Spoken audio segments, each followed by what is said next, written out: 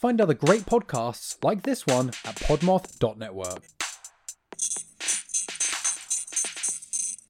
Honest conversations with interesting people. Hi, I'm Mike from the Genuine Chit Chat podcast, and I talk to a wide variety of guests across an eclectic range of interesting topics. People I've spoken to include a magister from the Church of Satan, a blind Australian filmmaker, a puppeteer from Labyrinth and Dark Crystal, and I also speak to musicians of all kinds of genres, authors, actors, podcasters. Really, there is no limit to who I speak to, and the subject matter is endless.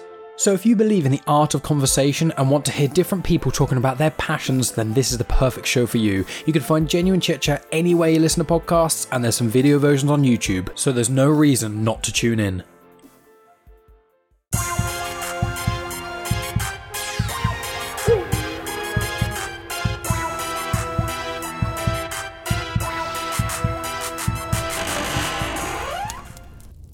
What's up, you guys? I'm Catherine. And I'm Haley. And we are Saturdays for the Ghouls, a Podmouth podcast. How are you, Haley? All right. We're going to give the spooky babes some spooky vibes today, aren't we, spooky babes? We're going to tell you some spooky stories. We're going to try to give you some spooky vibes like you're sitting around a campfire with your besties telling spooky stories. So just sit back and relax and get... Do you hear the campfire crackle? Do you hear the sound of the songs? And we'll see you in your nightmares. The deadly virus discovered in dogs has now been confirmed as transmissible to humans. Infected dogs will have distinctive red eyes. Government has ordered all dogs to be surrendered immediately. Yeah, over my dead fucking body. The first ones to surrender their dogs are the ones with families. I watched as the dogs, in all their innocence, would wag their tails as they were taken in government vans. Others, in my street, weren't so forthcoming. Even with the known risk that an infected dog would certainly lead to the death of both the dog and its owner, people still kept their dogs. I could hear them at night. Dogs would bark at their owner, pleading with them to stop. The dogs, however, having been cooped up inside all day, couldn't help themselves. They would bark, and then a whimper. The silence afterwards would make me sick.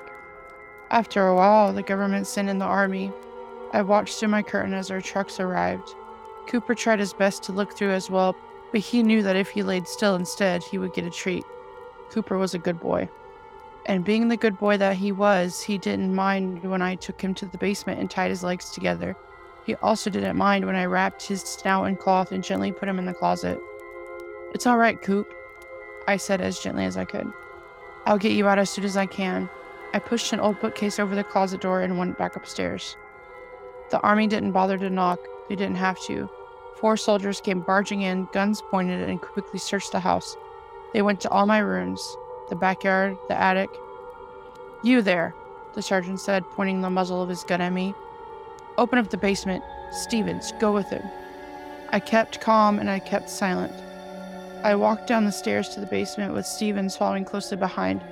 He searched the room but found nothing, but just as he was about to leave, scratch, scratch.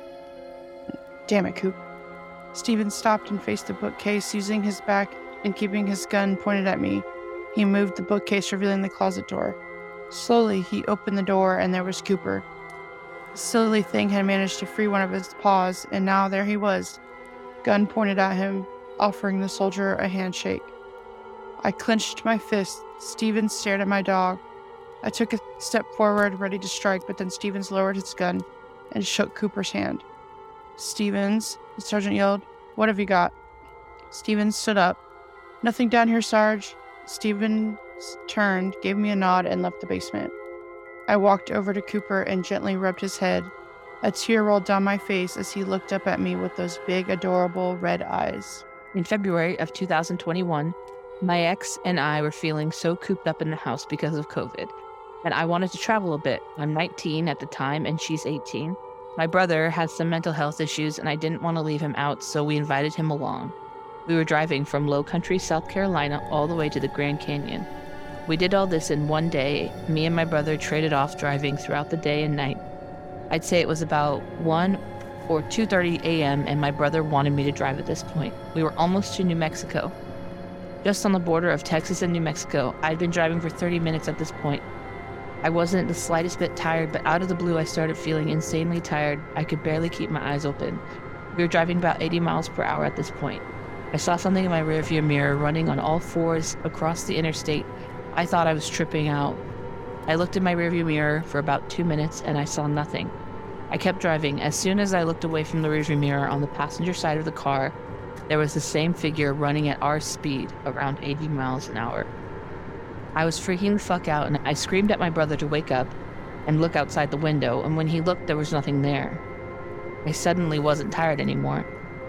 I thought I was going crazy. I told my brother he needs to drive because I'm really tired. We pulled off at the next exit, 10 miles down the interstate. At this point, we made it to New Mexico, and there was nothing in sight but oil fields and desert. Oh, not even a gas station in sight as we were switching seats. I saw it again out in the desert, maybe 150 yards away.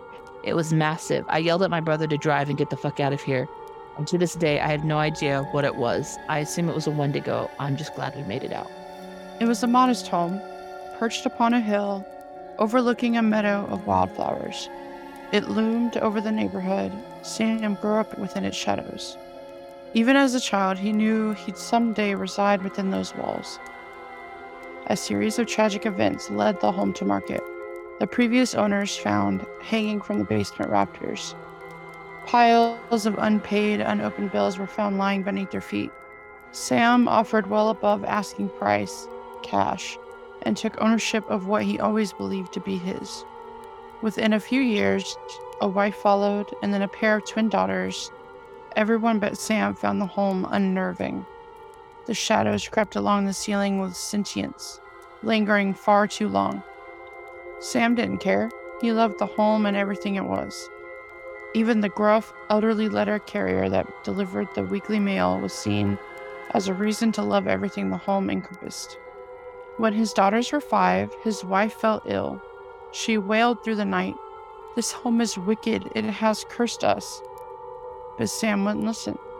Even after her death, he remained unmoored. The letters from grieving in-laws and well-wishers piled up and remained unopened. Then it came for his daughters. Vanished into thin air while reading comics from the local newspaper on the cellar floor.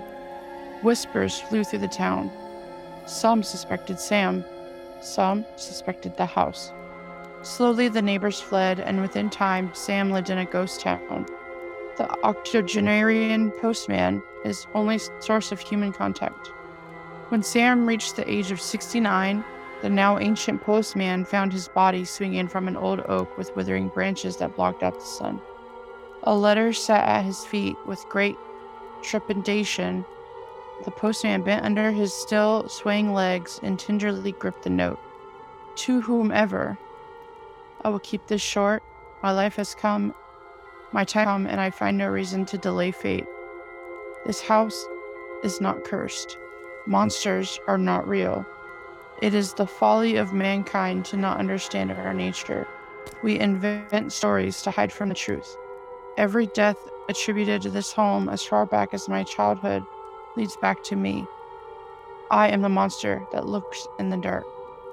Samuel L. Percy III. A wicked smile crossed the postman's face. "What a fool you've always been," he whispered. The sound of crunching gravel signaled the arrival of a tan sedan. 2 children and a married couple piled out onto the sweltering driveway. In a flash, Sam was cut down from the tree and hidden behind a thicket of trees. With the flick of a wrist, the postman tore off his uniform, now 40 years younger, to reveal a burgundy satin suit. "You must be the Robinson family. Welcome to the home of your dreams, your forever home. I'm beyond confident you'll find love at first sight." A cold wind blew the rafters as the door was loudly closed shut. It was supposed to be a routine camping trip. My wife, 2 kids, and I had been doing this every year for as long as I can remember. There's something special about camping in the fall air and the sound of twigs crunching underfoot, but this year, something sinister found us. We set up camp in our usual spot, a clearing by a small stream. We were all excited about spending a few days disconnected from the world, just enjoying nature and each other's company. We roasted marshmallows, played board games, and went on hikes. Everything was perfect until the second night. I was awakened by a strange noise outside of our tent. It sounded like something was dragging itself through the underbrush. I assumed it was a deer or a bear, so I shook it off and went back to sleep. Then the noises continued, growing louder and more persistent. I tried to ignore them, and they kept getting closer and closer, and that's when I saw it. A grotesque creature. Unlike anything I've ever seen before, its skin was molted and leathery. Its eyes were black and soulless. Its limbs were twisted and gnarled, with horrifyingly long and thin fingers ended in razor-sharp talons. It stood at the entrance of our tent, staring at us with an intense, unblinking gaze. I tried to scream, but my voice caught in my throat. My wife and kids were awake now, huddled together in fear. The creature didn't move or make a sound. It just stared at us, as if it was studying us. The next few hours was a blur of terror.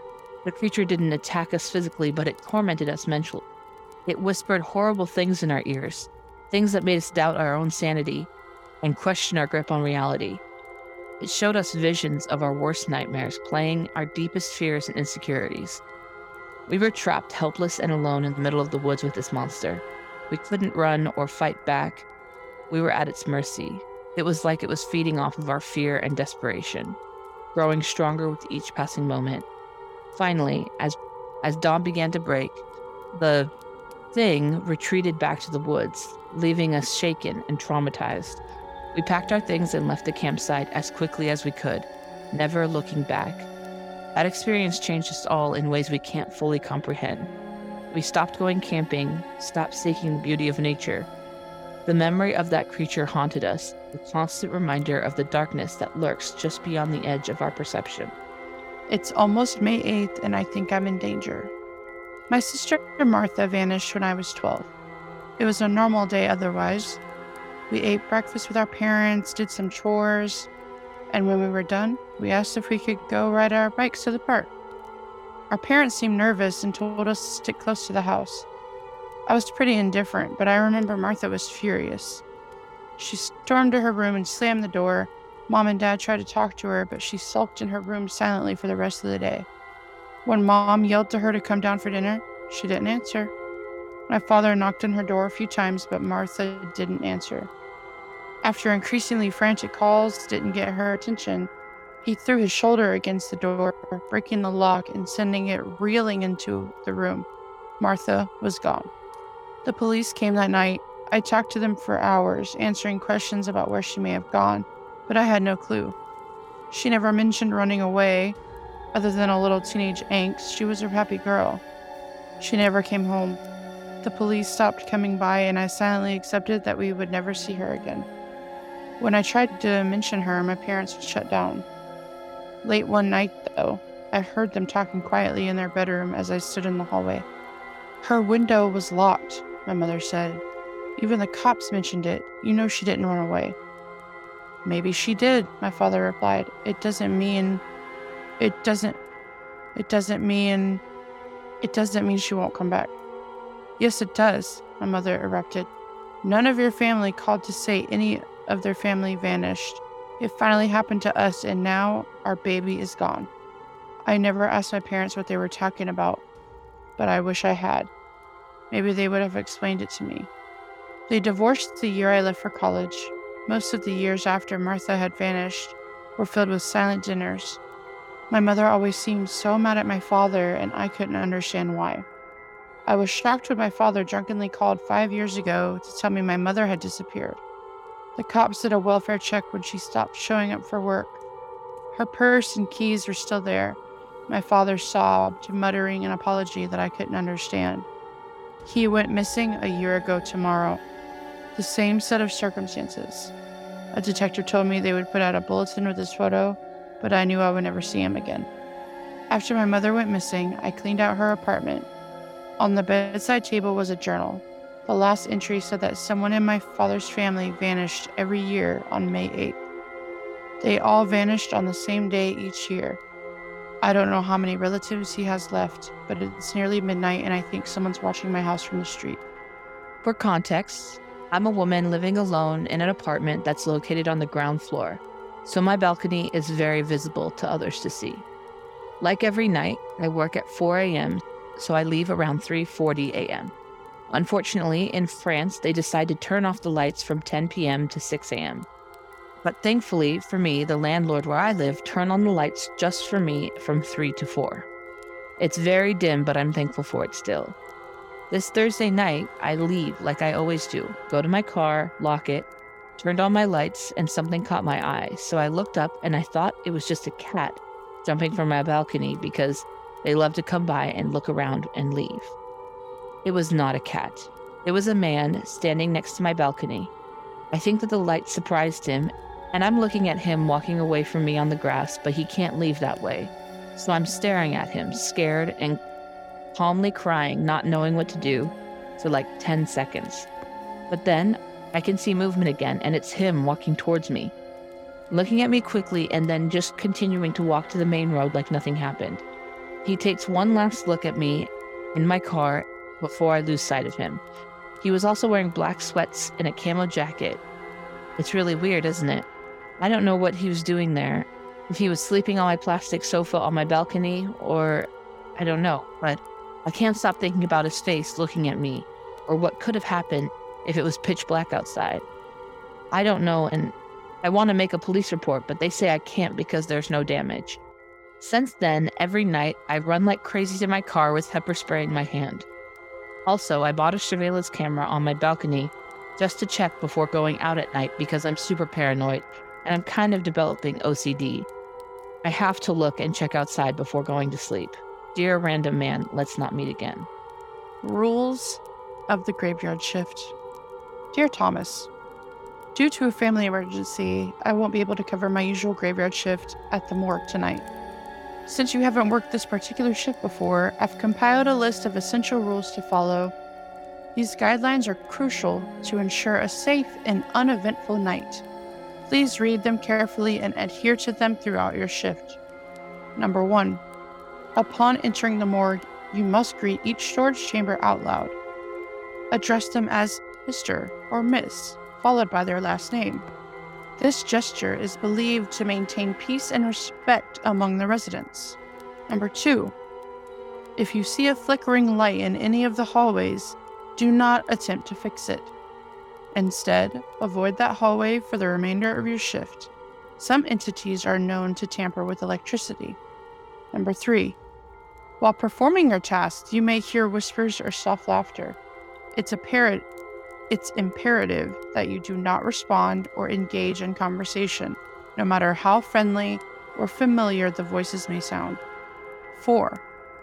Occasionally, the storage chambers might appear to change order.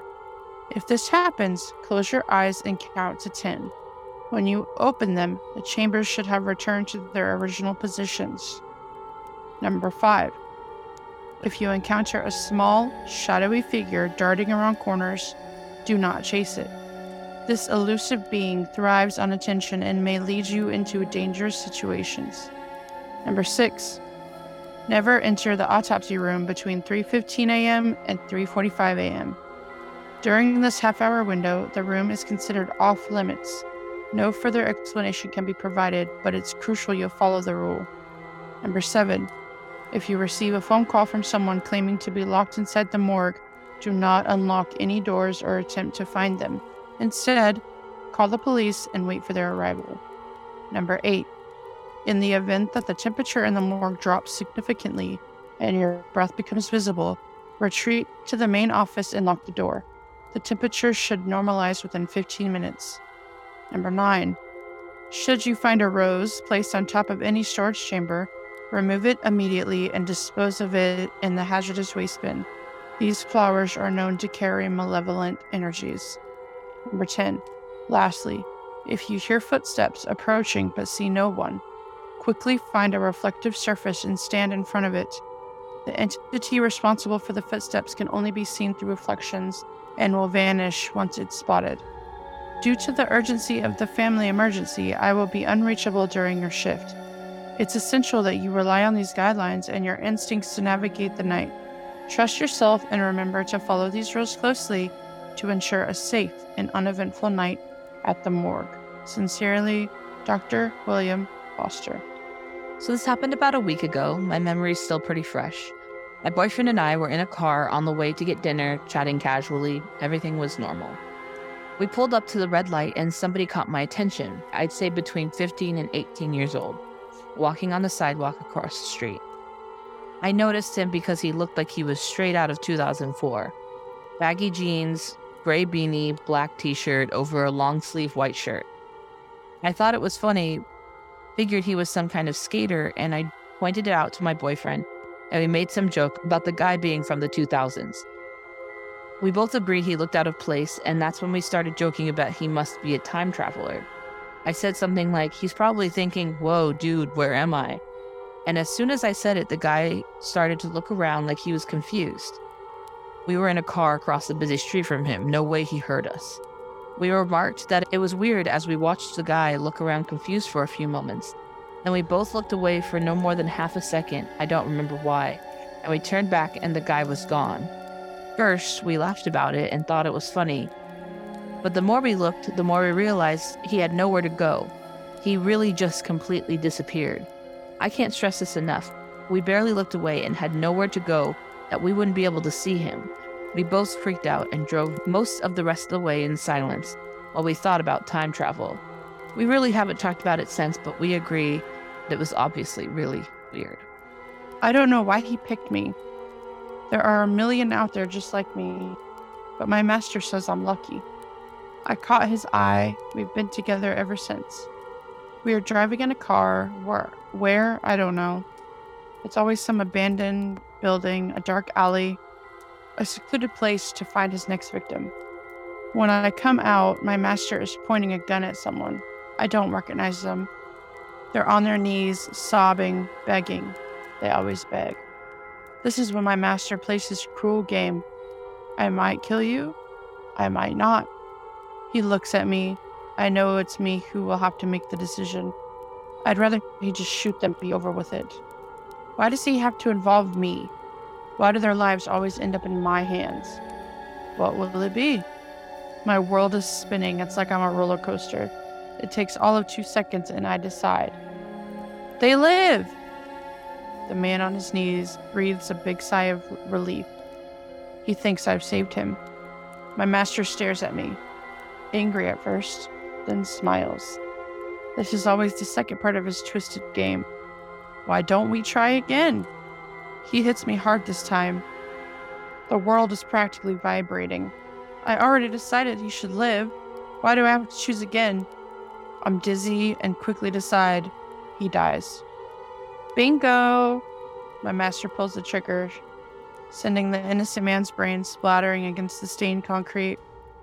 No matter how many times I decide they should live, he waits until I choose death.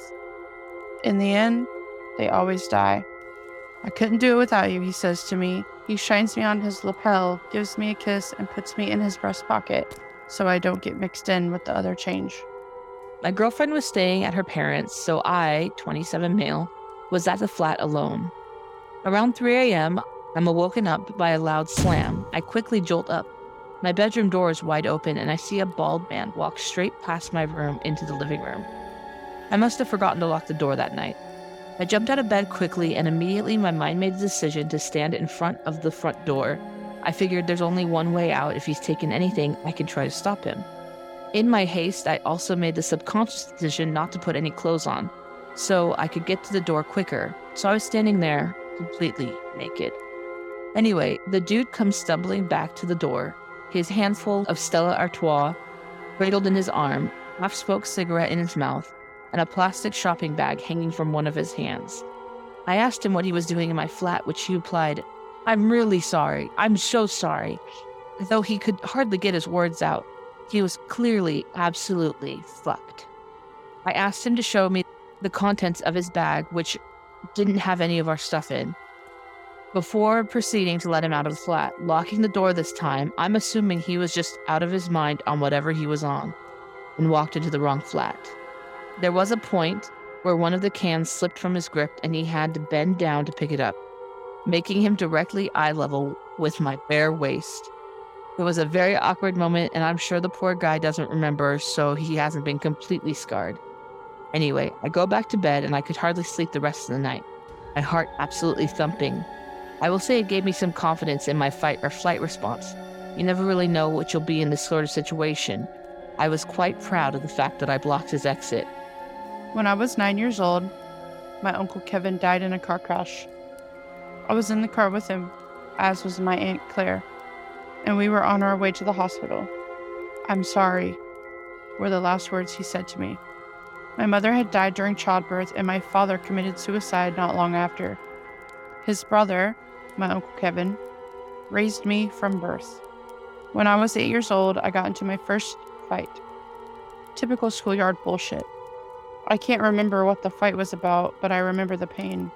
The pain from the almighty blow to my stomach that turned my bruise I received the day before into an even bigger one. When I was 7 years old, I broke my first bone. Again, I don't remember much, just the pain and blackness. I woke up in the hospital with a cast around my arm, and my uncle staring down at me with shaking hands. "What happened?" I asked as I struggled to sit myself up. Just then, the plastic curtain flew open and a beautiful nurse appeared. "So, how are we doing in here?" "Been falling down some stairs, I see. That's quite a few bruises you got going on. Did you at least do a good landing?" She teased and winked at me, and I managed a small smile. "I'm okay," I lied. "He's a tough kid, aren't you, George?" my uncle chimed in as he lightly patted me on the shoulder. "He's such a clumsy kid." All I could think was, coward. When I was 6 years old, I received my first real lesson in lying. It was my birthday. My uncle was sat on my bedroom floor with his legs crossed and his hands tightly squeezed together, slowly rubbing back and forth from the ever-building anxiety. "Okay, George, I need you to listen. Downstairs are your friends and their parents. Now, they might ask you about your bruises, and I want you to lie, okay? I want you to say that you were playing in the garden and you hurt yourself. Okay? Okay?" Even at this age, I knew he wanted me to lie to protect himself. I nodded. "I want to hear you say you'll promise. Please, George. You know what'll happen to you if you don't." "I promise." Coward. When I was 5 years old, I realized how awful and painful my life was going to be. "George!" shouted my uncle. "Come downstairs, please." His voice seemed shaky. As I turned the corner, that was when the first blow struck. Clean and perfectly centered, and followed by a sickening, evil laugh. I was punched in the face from a very drunken Aunt Claire, and my Uncle Kevin was now crouched and sobbing in the corner like the coward he was. When I was 9 years old, my Uncle Kevin died in a car crash. "I'm sorry," were the last words he said to me. "Please don't leave me with her," were my last words to him. Seems like a lot of people have scary experiences with Ouija boards, and here's mine. Back on Halloween of 2019, I was at a party with my friend Alex, and a couple of his friends were all having a good time jamming out to spooky Halloween music. We had all been partying pretty good, and some of us were getting tired. But we wanted to play a board or a card game or something to end the night with. One of Alex's friends, who will have her name changed to Lexi for privacy reasons, said we should do a Ouija board, like in the movies. Now, I grew up in a pretty standard Christian home and was always warned around Halloween time every year. Stay away from Ouija boards, blah, blah, blah, they're evil, blah, blah, blah. But I didn't really buy into it very much. Well, none of us actually had a Ouija board or knew where to find one. So Lexi suggested that we make our own. So of course, being dumb teenagers, we looked up a design and took a Sharpie and drew one. Using an old guitar pick as a pointer, we sat down and started asking it questions. The first questions were dumb, like, which one of us is the dumbest? Which one of us will make most money after high school? Just dumb questions. We would get a bunch of no's, like the board was annoyed or something. Well, after a while of dumb questions, Lexi thought it would be a good idea to kick it up a notch. Lexi asked the board if there was anyone who would like to talk to us. Then the whole mood in the room changed. It felt colder, and everyone, for some reason, felt uneasy. The pointer slowly moved over to yes. Almost everyone felt super uncomfortable, but one of our friends, who I'll call Mike, wasn't convinced. He was just convinced someone was moving the pointer to scare everyone. Mike decided to conduct a little test and asked the board to name a dead relative that no one in the room knew about. Right then, the board spelled out Eleanor. Everyone started freaking out because we all knew Mike's grandmother, and her name was Irene. Apparently, Eleanor was his great-great-aunt who had passed on before his mom had died, and at that point we were scared shitless and asked what the board wanted. The board started to spell out extremely vulgar obscenities and weird no one knew. We quickly said goodbye and ended the session. We turned out the lights and everyone was so freaked out we threw out the board. None of us have touched a board since. Before any of this happened, my mom never believed in ghosts. Not so much that people stopped existing after death, as she still believes in heaven, but she didn't think the souls would stick around or get stuck with us. I believed, and still do believe in ghosts, which she thought was weird until about a year ago. I had moved back in with my mom after college while waiting to get an apartment of my own. Her house, which she bought the year before, isn't that old, late 2000s or early 2010s. It's small and serves as a nice place to live after she retired. As far as we knew, the previous resident had died while in a nursing home, not on the property, though there might have been a previous resident, the first after the house was built. Since we occasionally got mail for the same guy, let's call him D. We'll come back to him later. So here's what happened. It's late at night and I'm getting ready for bed. Hair in rollers, clay mask on, putting body moisturizer on my arms while listening to my music on my speaker. Mom's already in bed and her bedroom is on the other side of the house. Just as I'm halfway through my routine, I hear her yell my name. And it wasn't in the way that parents yell when you're in trouble or need you to put away the groceries. It sounded like something big happened. I think it's her old dog using the bedroom as a bathroom again, so I head over. When I walk in, my mom's white as a sheet, looking around like she's looking for something. I ask her what's up, and she is freaked out, saying that a man was in her room. I'm weirded out since no one could get into her room. Windows too tiny for a person to climb through, and I had just checked the front and back doors' locks before I went to the bathroom. She goes on to say that she was lying in bed waiting to fall asleep when she looked over and saw a man coming towards her from her bathroom, hands stretched out to her. Described it like the drawing of the evil uncle from Twitches. She bolted up out of fear or to scream for help because he looked so real, only for him to just not be there when she moved.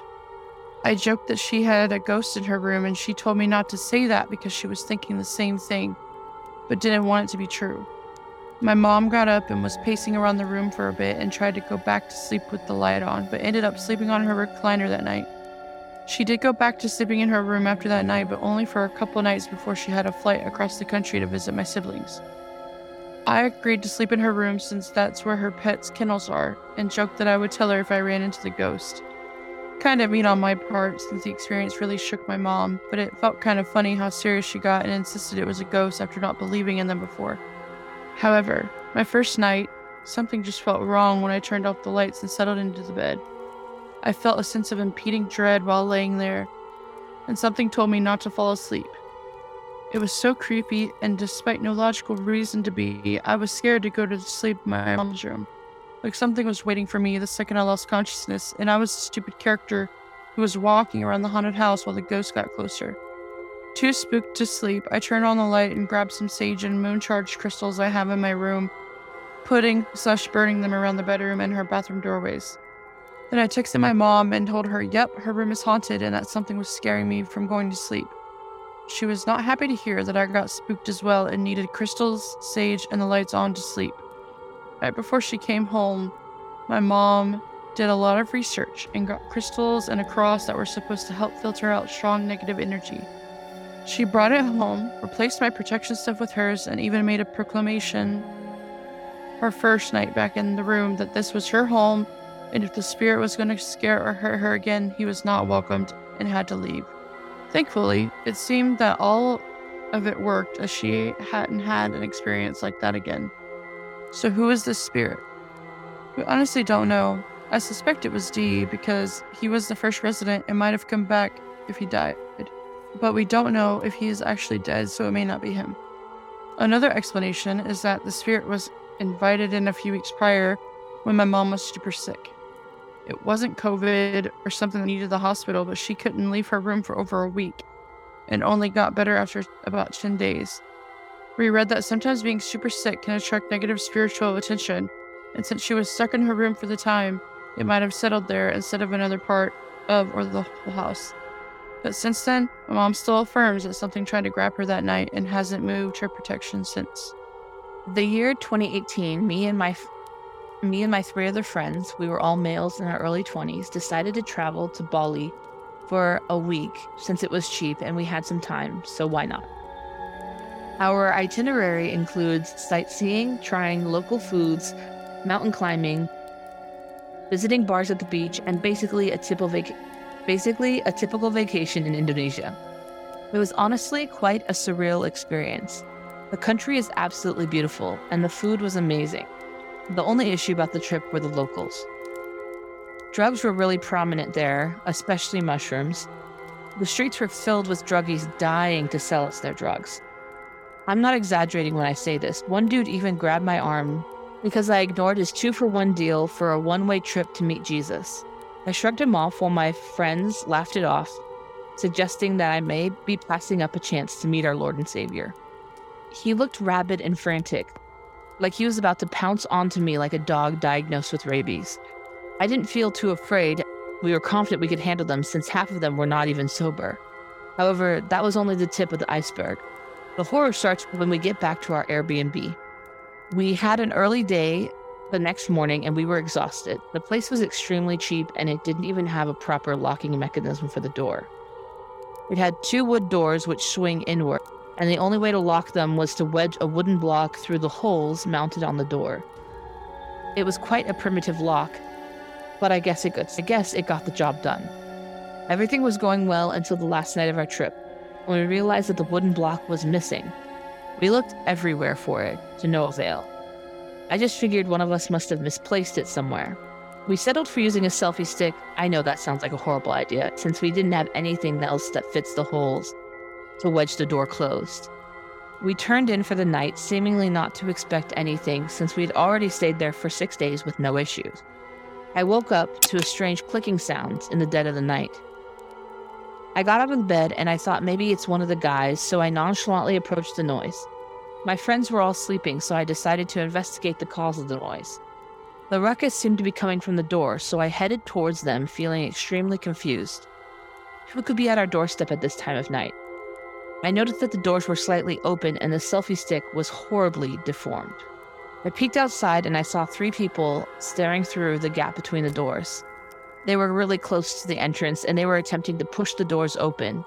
I yelled at them, questioning their intentions, as I noticed one of them was holding the wooden block. I was shocked and puzzled at the situation as I recognized one of the men. He did the overall cleaning for the Airbnbs and the pathways during the day, so there was no reason for him to be here at 3 a.m. The other dude was asking if the wooden block belonged to us, as they allegedly found it outside of our Airbnb. I definitely spelled bullshit, as there was absolutely no reason to do that at 3 a.m. I called for my guys and the 3 men immediately ran for it. I clued in the guys on the circumstances and we stayed up until the morning in case they tried anything funny. We decided to report this to reception about their employee, but the description I gave them was not synonymous with theirs. They told me that their housekeepers that they hired consisted of only females in their late 30s and 40s. This sent shivers down our spines as we came to realize that we had let a complete imposter in and out of our rooms while we were out. Luckily, nothing important was lost. We got out of the situation safely. I can't imagine what would have happened if I didn't wake up on that fateful night as the doors were just being opened. I was just grateful that that was our last night there. My mom was giving me rides to work. On Saturdays, I worked morning shift, so I had to be at work by 5 a.m. That means we had to leave the house no later than 4:30. It was still dark outside, like pitch black and very cold. That morning, as my mom drove me to work, from a distance I could see a figure getting ready to cross the road. As we got closer, I can see it was a young girl. I thought to myself, damn, caught her doing the walk of shame. She had no shoes, a long white shirt, like if she was wearing a man's white tee. It was big on her. It looked like she had no pants on, but you could barely see she had these short jean shorts under her large shirt. She wasn't wearing shoes. My mom started talking shit in Spanish, like what kind of girl walks around the streets at this hour dressed like that. She was walking now in the middle of the street, super slow, to the point my mom had to stop like 10 feet from her because she was still in the street now, blocking us. When my mom stopped the car, the girl came to a complete stop, but wasn't facing us. She was facing in the direction she was crossing. As we now were close, I could see her skin was a real bluish gray. Her hair was black. It looked wet and tangled like she just got out of the shower. My mom was about to honk at her when she slowly turns her head to look right at us. Her hair was covering her face. She looked like the girl from The Ring. The part that I'll never forget was that she moved her hair out of the way and she had no face. Like nothing. It was just all smooth. Like Slender Man. No eyes, no mouth, no nose. It just looked smooth. My mom started to have a panic attack. I literally felt my heart drop. I now was focused on calming my mom down. The girl looked at us for like 2 to 3 seconds and took off running.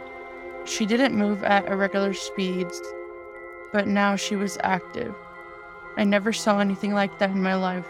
Till this day, my mom and I can't explain what that was. I guess I was sharing my story in hopes maybe someone else has seen something similar, something with no face. I was about 20 and he was 18. I used to drive a 97 Chrysler. I mention this because it was a cute convertible. It was black with pink and purple flames and totally looked like a girl's car. My brother used to have long black hair. I have long blonde hair. We were headed to our friend's place around 8 p.m. and pulled into a Circle K to get gas. We live in a big city, so there's nothing sketchy about it. We'd done this about 100 times. Someone approached us from behind as I put gas in the car. This dude saw 2 long-haired people in the car, and it looked like it belonged to a girl. He approached me and my brother opened the passenger door. Dude was surprised when a 6-foot man got out of the car. He said, "My girlfriend's in the hospital. It's a mile down the road. I just need a ride." We grew up in this area, and I told my brother under my breath, "There's no hospital where he's staying," as he pulled a steak knife out of his waistband, telling us, "I just need a ride." I remember my brother stepping in front of me, telling the guy to put the knife down. It was probably 30 seconds of conversation, but it felt like forever. The guy started talking to himself, waving the knife, and then literally walked away. We got back in the car, got to our friend's house, and then called our parents, who came to our friend's place and told us to call the cops. Here's the kicker. When we called the cops and explained what happened, they found the guy in the neighboring parking lot, sleeping.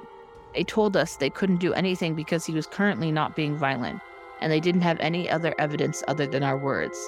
My mother lost her shit talking to that cop. We're safe, and that's all that matters.